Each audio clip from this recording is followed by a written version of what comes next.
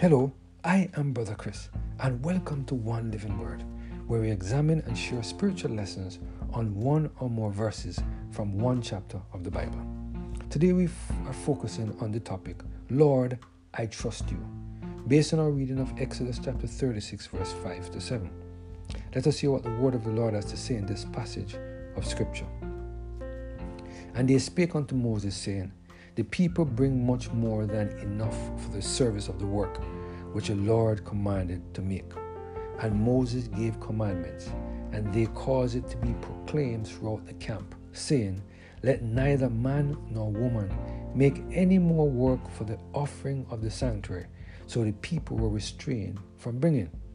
For the stuff they had was sufficient for all the work to make it, and too much. Unless we trust in the Lord with all of our heart, we're never going to truly see Him at work in our lives in a way that would cause us to give Him everything that we have. What a powerful reminder, a powerful story of what can happen in the hearts of men and women who allow the Holy Spirit to take full control of every single area of their lives. Have you ever wondered why we find it so difficult at times to return our tithe unto the Lord and into the storehouse? Have you ever wondered why we find it so difficult to give a large offering to the Lord wherever or whenever we get paid our salary?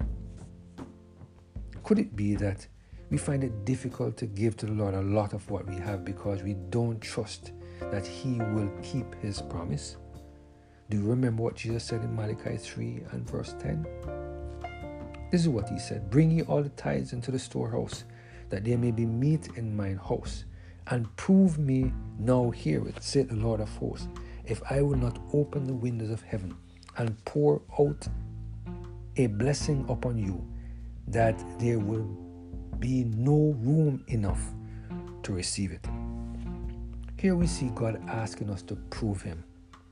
Here we see God saying that we should step out in faith and do what He commanded so that He can pour into our house through the many windows that we have, blessings that our house would not have room enough to contain it. Notice very carefully that this passage of Scripture does not suggest God will stop pouring blessings through our windows because the house is full. I'm not sure how many of us realize that one of the main reasons why we obey God's command is because of the relationship we have with Him and the extent to which we have surrendered every single area of our lives to the total control of the Holy Spirit, who give us the ability to obey this very important command. When we trust God,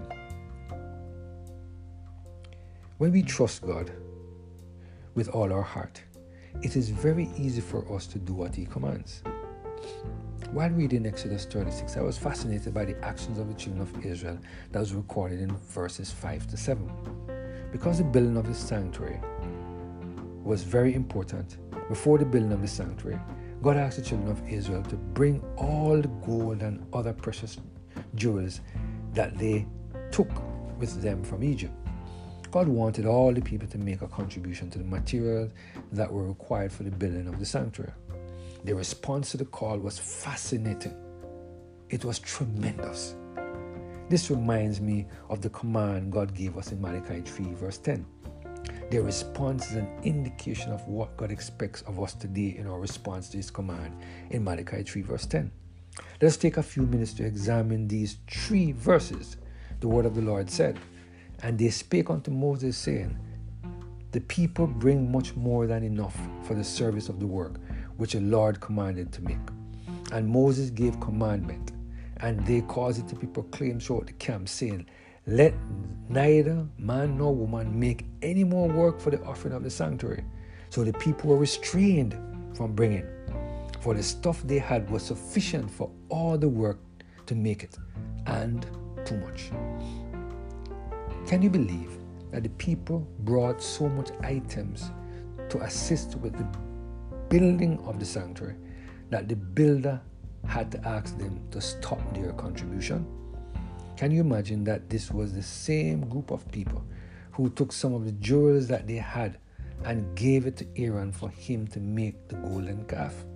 Can you imagine that this was the same group of people who sang, danced, and worshipped the golden calf when Moses took too long to come down from the top of Mount Sinai? Yes, this was the same set of stiff-necked people who allowed the Holy Spirit to move upon their heart so that they brought more than what was required for the construction of the sanctuary.